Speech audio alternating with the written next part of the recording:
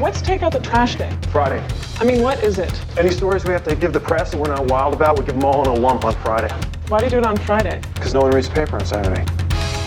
But we do. I'm Yael Grauer. And I'm Jimmy Jenkins, and this is the Monday Morning Dumpster Dive. Donald Trump has repeatedly acknowledged the opioid crisis in America. Drug abuse has become a crippling problem throughout the United States.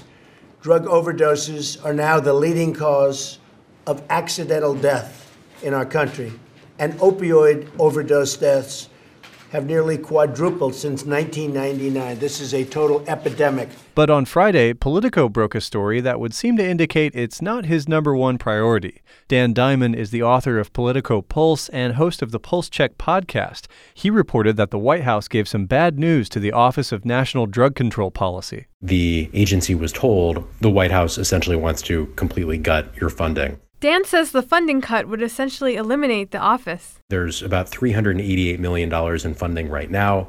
The cut would bring that down to $24 million, so 95% cut.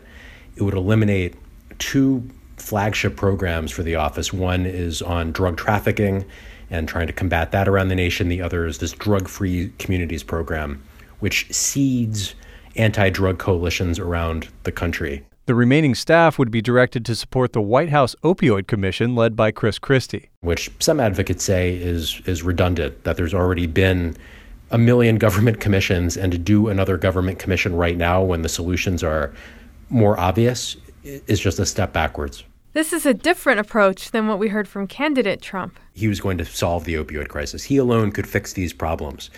As president, he's making moves that appear to make the opioid crisis worse. So between pushing the Republican health bill, which could lead to 24 million fewer people having coverage in a decade, according to the Congressional Budget Office, or making changes to protections around mental health coverage, around access for drug addicts, budgeting for a border wall, but not budgeting for more public health, lots and lots of public health advocates say that Trump is going back on one of the key promises he made to rural voters, to voters who are lower income and worried about the impact of painkillers on their communities.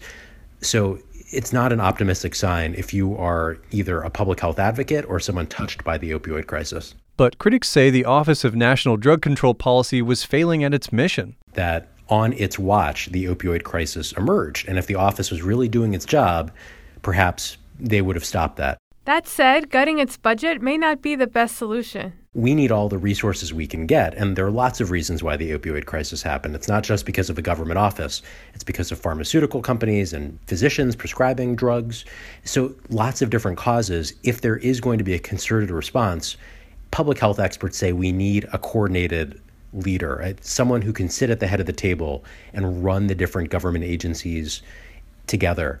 That's what the office is supposed to do. And in my interviews with folks last week, that's what the office has been doing the past couple years. The proposed cuts aren't yet set in stone. The White House doesn't always get what it wants, and Dan thinks Congress will push back. But either way, it's a concerning sign, if you are in healthcare, that one of the first moves by the White House to attack the opioid crisis is to gut the office that is leading the response to the opioid crisis.